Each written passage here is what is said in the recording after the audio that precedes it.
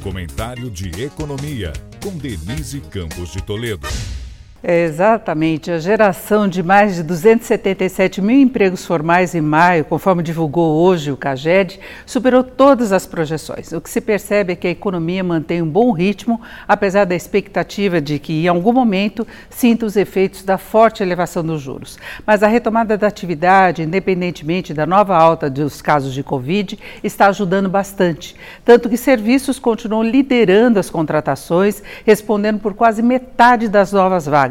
Mas todos os setores contrataram e em todas as regiões do país, no embalo da maior confiança dos empresários. O problema maior ainda é o rendimento, que não tem conseguido fazer frente à inflação, nem mesmo no segmento com carteira assinada, que é o caso do CAGED, sendo que boa parte do mercado está ainda na informalidade, onde a precariedade costuma ser maior.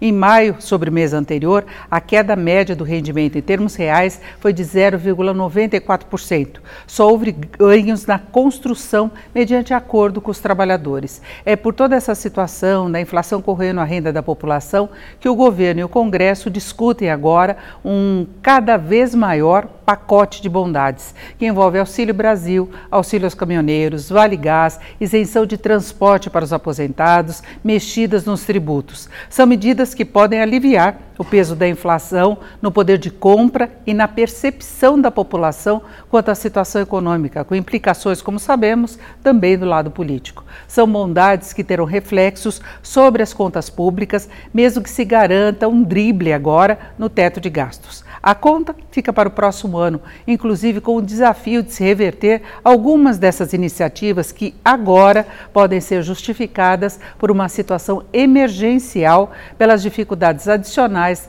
provocadas pela guerra da Rússia contra a Ucrânia. Denise Campos de Toledo para o podcast do Jornal da Gazeta.